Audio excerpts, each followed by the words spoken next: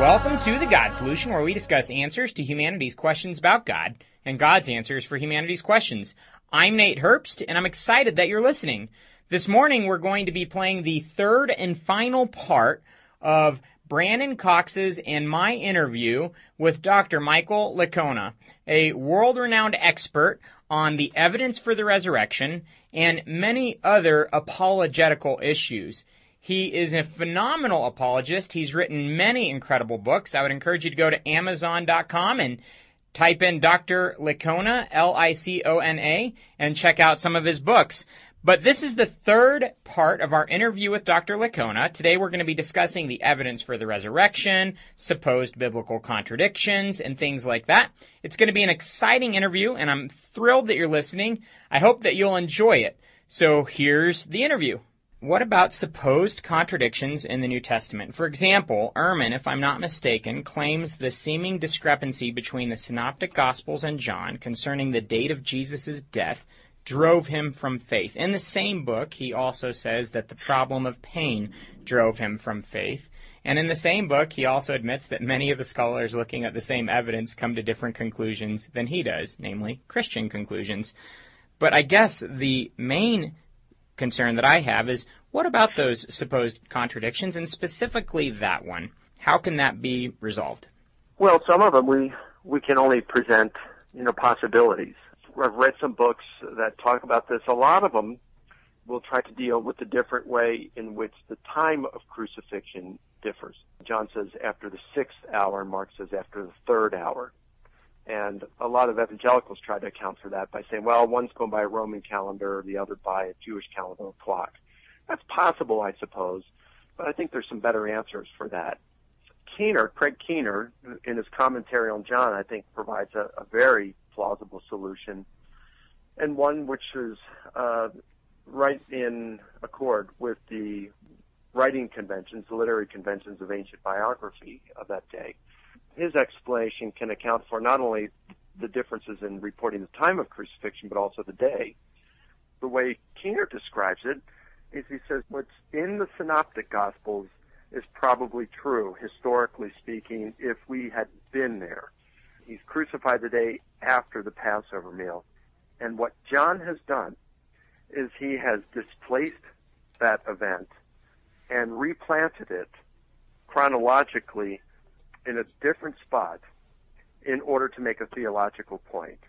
And that point would be that Jesus is our Passover lamb, a theme that Paul, who wrote before any of the Gospels, proclaimed.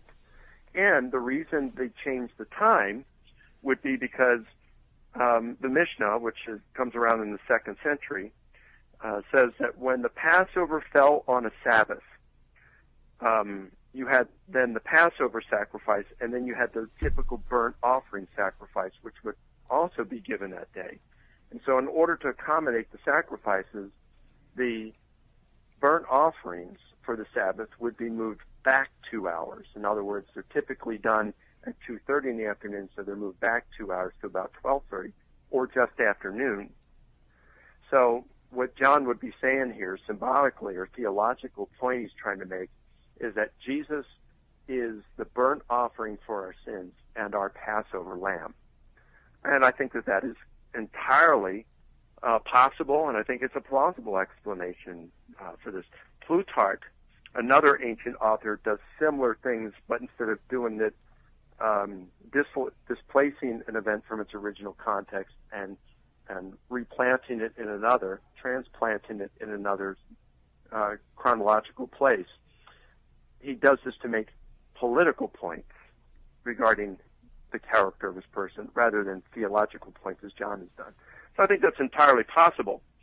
Another possibility, and it's posited by David Instone Brewer at Tyndale House, Cambridge, and he says in a very detailed study that he's done that I find very plausible and possible, he shows that in some the Talmud, again, it's a source that's written 2nd, 3rd, 4th century.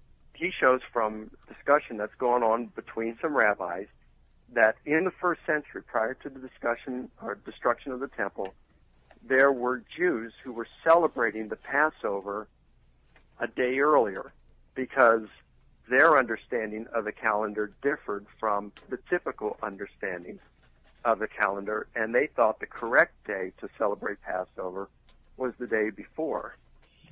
That the actual day of Passover was a day prior to when the actual Passover was offered. So the debate was, should we allow them to do their sacrifices a day early? And they talked about how, no, they wanted to prohibit it, and how people lied and said, hey, they're doing the sacrifice for another reason, but it was actually for the Passover.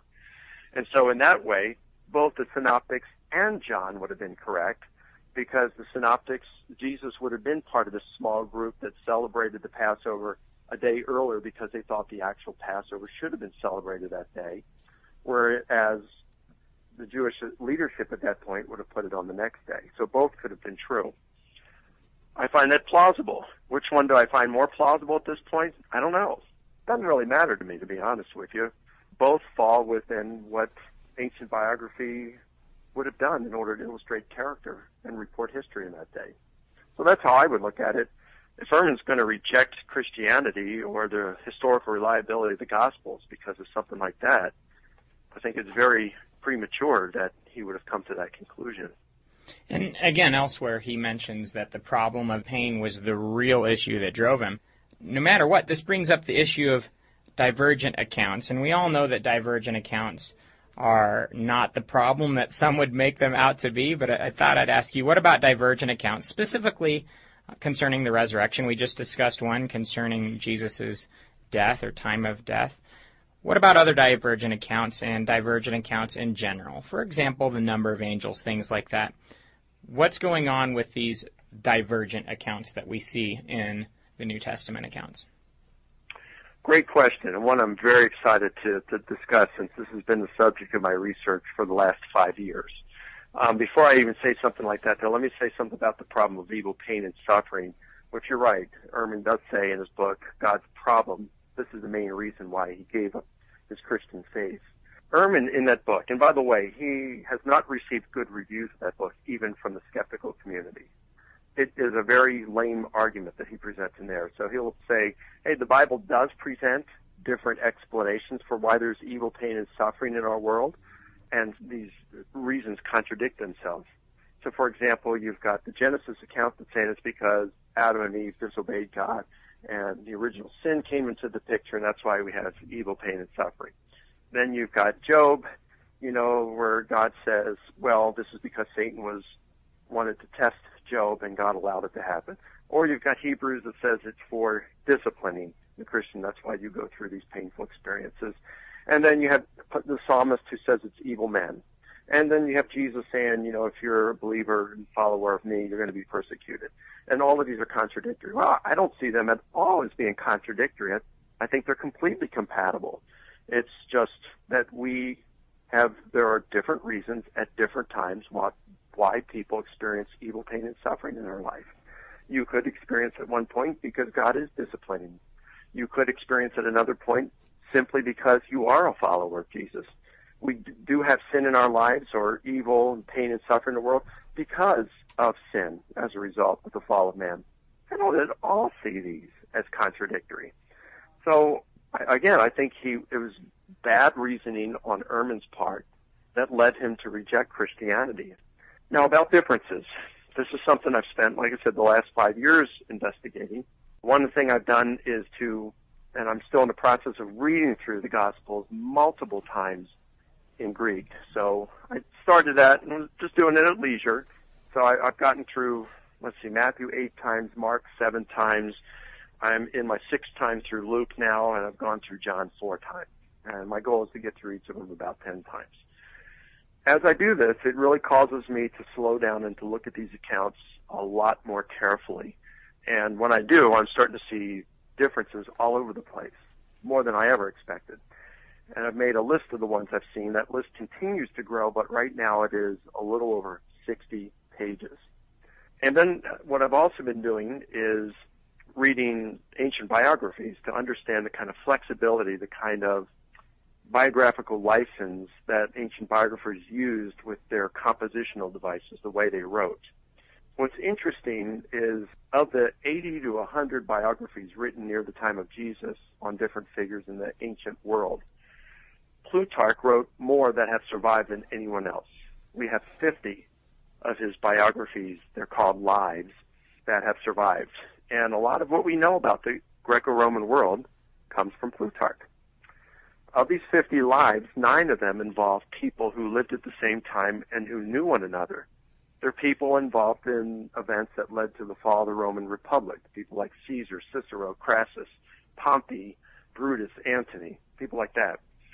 And so as a result, by looking at these very carefully, you'll notice that Plutarch often tells the same story in multiple lives. So the assassination of Julius Caesar, I think he tells 4 times. The Catilinarian conspiracy, he tells 6 times, at least different points within it. So by comparing these, you can see how not different authors told the same story differently, but how the same author, usually working with the same sources, told the same story differently. And I've been able to identify about 50 such stories within these 9 relevant lives that Plutarch tells 2 or more times. And as I'm going through these, and I'm almost halfway through them now, and you can imagine this has just been an exorbitant amount of work, I start to see patterns with the way that Plutarch is telling stories and retelling them. And because I've spent so much time in the Gospels, I noticed that a lot of the differences that are contained or listed in these more than 60 pages are the same kind of differences that we find in the way Plutarch tells the same story. So, for example, you mentioned the number of angels at the tomb. Matthew and Mark say there's 1, Luke and John say there's 2. Let me give one other example before I explain Plutarch. When John says that Mary Magdalene came back, he only reports Mary, whereas Matthew, Mark, and Luke say multiple women. John says that Peter and the beloved disciple got up and ran to the tomb and found it like Mary said. Whereas in the Gospel of Luke, it says that Peter got up and ran to the tomb and found it as the women said. So you got another example there. Again, Matthew, Mark, 1 angel, Luke and John, 2 angels. John, 2 people ran to the tomb, Peter and the beloved disciple. Luke, Peter ran to the tomb. Same kind of thing. Well, I could give multiple examples in Plutarch. This is the most common compositional device that I've found up to this point of the 8 that I've seen. This, we could call it spotlighting. And just like on stage when you watch a play and there might be multiple people around, but the spotlight could shine on one person to focus and bring attention to that person, you know there's other people on stage, but all the attention comes on that one person to the exclusion of the others. What Plutarch does, there are multiple occasions in these 9 lives where Plutarch knows and he will report of multiple people being present at an event in one case. But when he reports the same story in another one of his lives, he only mentions one person, usually the primary person there, or the person who's doing the speaking. The primary person is stature, too. They're the ones that are mentioned, and the others aren't even mentioned. He'll leave the impression that that person that he's focusing on is the only person doing the action. Whereas, again, in another of his lives, he might mention that there were several involved. I think that this is exactly what we find when it comes to the number of angels at the tomb and with who ran to the tomb and how many women went to the tomb. I think this is also confirmed as virtually certain what's going on in some cases, in at least 2 of these 3 cases in the Gospels. In John chapter 20, it says Mary Magdalene came back and said to the beloved disciple and Peter, "They've taken the Lord and we don't know where they've laid him." Well, who's we? That could easily mean other women. What about, to the beloved disciple and Peter ran to the tomb in John, but in Luke it says Peter. Well, just 12 verses later, when Jesus is talking to the Emmaus disciples and they're explaining the events of that weekend, they say, okay, we thought Jesus was going to be the Messiah. The Romans crucified him on Friday, but this morning our women went to the tomb and they found it empty. They saw angels that said he'd been raised from the dead. Then some of our own ran to the tomb and found it just as the women had said. well, wait a minute, Luke, just 12 verses earlier, you only mentioned Peter. That's correct. He's spotlighting there. But he's obviously aware that others were present. So in terms of those three discrepancies within the resurrection narratives, and there are others that we could talk about, the number of angels at the tomb, the number of women that went to the tomb, and who ran to the tomb after the women informed them, all three of these are easily accounted for by spotlighting, which we see going on time after time after time after time in Plutarch, another biographer of the same time period. If you're just tuning in, you're listening to The God Solution on KDUR 91.9 and 93.9 FM in Durango and KDUR.org online. We're interviewing Dr. Mike Licona this morning, a world-renowned apologist, and I hope you'll listen to the rest of the show. So we've talked a little bit about the resurrection and its significance and all that, but kind of going beyond that, what about the specific evidence for the resurrection? Can we really trust that Jesus rose from the dead with certainty? I think we can, with reasonable certainty, not absolute certainty. And that's historically speaking.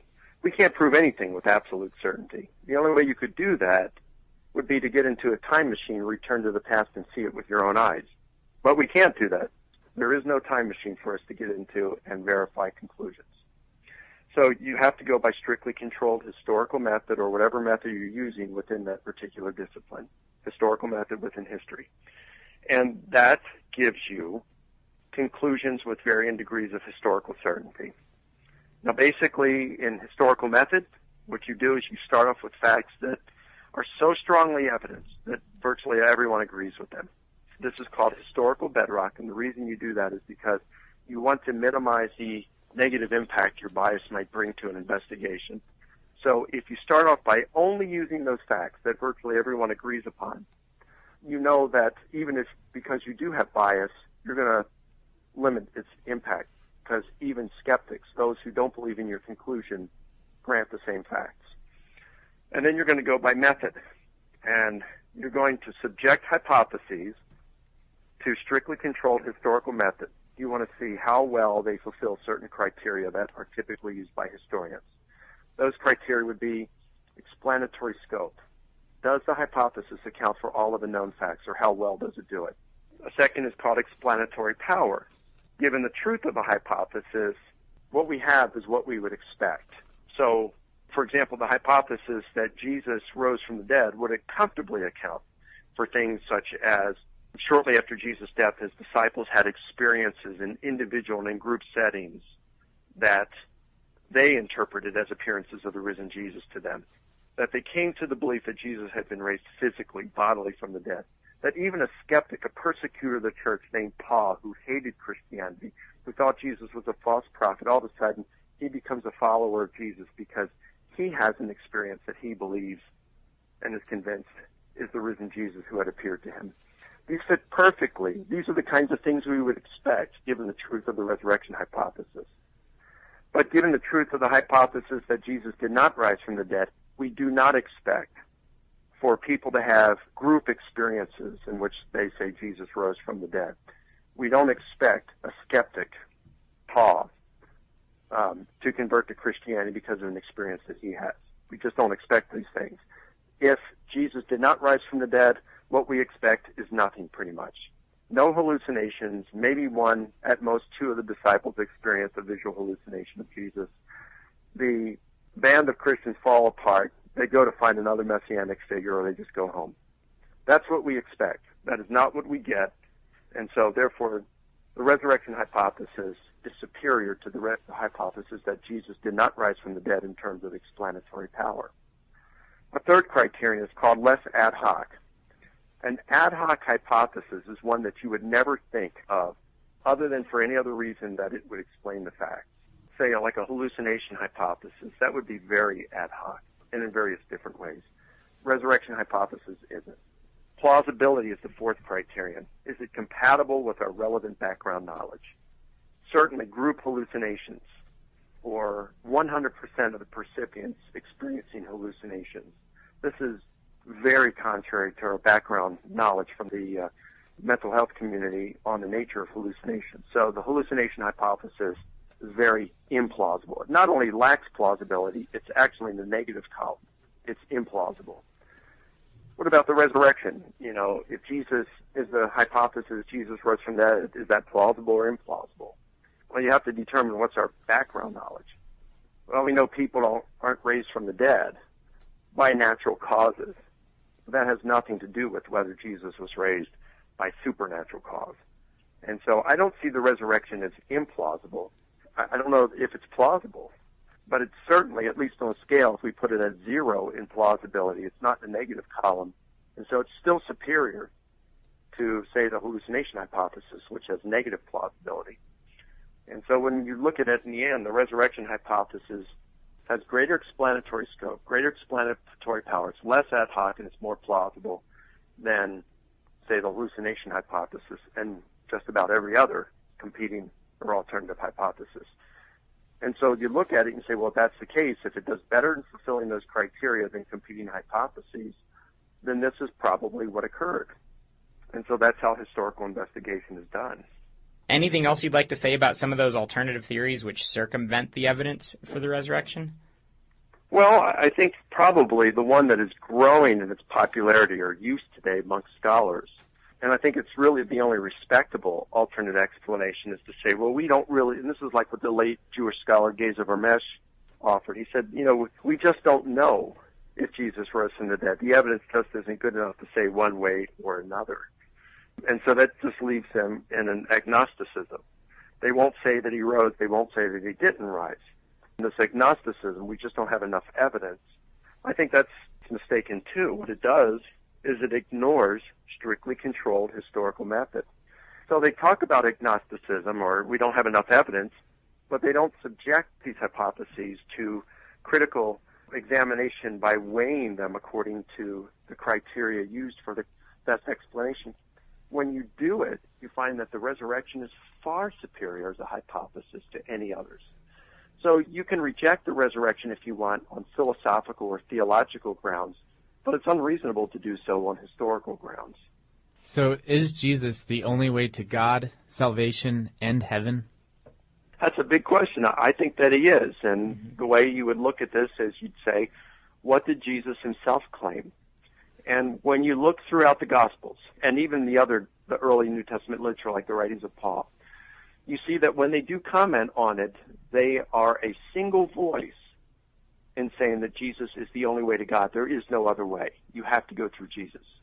And I think that when you have such unanimous teaching on it in the New Testament, the only real way to explain that, the best way, would be to say that Jesus himself made such claims as is reported in the New Testament. So, I think he did. Those who would say he didn't certainly bear the burden of proof. And they're going to have to go against a lot because, again, every time a New Testament author teaches on this, it's Jesus is the only way. There is no other way. What else would you like to communicate to our audience this morning? Well, I'd say that this is a very, this is a very involved topic. It's a very important one. I would say that our worldview is the most important decision we can make in our life. And the reason being is because if God exists, and if he requires us to follow him, as Jesus says, this decision actually impacts not only our life, but even more importantly, our eternity. And so it is certainly worth getting it right. Now, if Hinduism and reincarnation is correct, then we're going to have many opportunities. But if it's not, and if Christianity or Islam is correct, we only have one shot at this thing. And so I want to do my best to get it right. And so I do think it's worth looking at. A lot of people will spend their entire lives trying to figure this out. Hey, I'm one of those, I guess. But a lot of people don't want to spend that kind of time. They're just not that interested. Well, I'd say look at the evidence then. Break it down and just look at the evidence. If you want to know if Jesus rose from the dead, I've written a very large book on the topic, but it's very readable. The Resurrection of Jesus, a New Historiographical Approach, published by IVP Academic. I've tried to be as objective as possible. I lay everything out. I lay my method out. What is historical knowledge? How do we obtain it? To what extent can we obtain it? What's the method? I subject the different hypotheses to that method. I look at things such as our sources, how confident we can be with certain sources, what are the facts that are disputed or virtually undisputed that we can get from those sources, and then we formulate hypotheses, the major ones of today, and we examine those and weigh those according to the historical method. If Jesus rose from the dead, at least we can know that Christianity is true and other religions are false. If Jesus did not rise, then Christianity is false, and there's another worldview that's correct. I think the evidence points to the resurrection of Jesus. So if you can come to the conclusion that Jesus rose from the dead, then you know what's the correct worldview. Become a follower of Jesus, and you've solved the issue for yourself. Dr. Licona, it's been a wonderful conversation, and I'm just so thankful that you gave us so much of your time. Well, guys, keep up the great work. Good talking with you. Hey, thank you so much for being on the show. My pleasure. God bless you guys. You bet. Bye-bye. Bye-bye. I hope you enjoyed what Dr. Licona had to say today. The evidence is overwhelming for Jesus' life, death, and resurrection. And like Licona said, if Jesus really did die and rise again, and if the evidence shows us that that is the case, then we can confidently put our faith in him for our salvation. We can trust whatever he said, since he alone proved what he said by backing it up, by conquering death. What an incredible thing that somebody could promise to conquer death and then come through on that promise and then make that offer to you and me. And the Bible says that God loves you and that he has loved you with an everlasting, infinite love, and that he has a wonderful plan for your life, and that he desires to give you hope, that he desires to live in personal relationship with you. This is a phenomenal claim, again, backed up by the evidence and backed up by Christ's own conquering of death. And he tells you that he loves you, he tells you that God loves you, but that you are sinful, and I am sinful, and all those you see are sinful. In fact, the Bible says that every one of us has sinned and fallen short of the glory of God. And as imperfect, sinful people, we cannot be with a perfect God. And for that very reason, God himself became a man, Jesus Christ, lived a perfect life on this planet, and died the death that I deserved to pay for my sins and to pay for your sins, so that anyone who puts their faith and their trust in him could begin a relationship with him, could be adopted into his family, could experience hope, could experience a purpose, could experience the abundant life he promised, and be confident that when they die, they'll be with him forever in eternity in heaven. I would encourage you, if you've never taken that step before, to say, Jesus, I put my faith and my trust in you. Please come into my life. Please be my Savior and Lord. Please make me the kind of person that you want me to be. I pray you'll take that step this morning. I would also like to invite you to church. Go to GodSolutionShow.com to see a list of local churches that you could visit. And please join us this week for Connect at Noble 125 on Tuesday at 6 p.m. Again, Noble 125, Tuesday at 6 p.m. It'll be a phenomenal time. I would encourage you to go to RisenJesus.com to find out more about Dr. Michael Licona. Again, visit RisenJesus.com. And also go to Amazon and look up Michael Licona. Again, Michael Licona, Licona spelled Licona, and find some of his books and buy some of those books and read them. Like we always say, an open mind, honest heart, humble disposition, and diligent search always lead to Jesus. I hope that the interview with Dr. Licona proved that point to you yet again. The evidence is overwhelmingly supportive of the claims of Christianity. And Jesus truly did live on this earth. He truly did die for your sins and mine. And he truly did rise from the dead, conquering death, so that anyone who puts their faith in him could have eternal life. Thanks again for listening. Have a wonderful Sunday afternoon.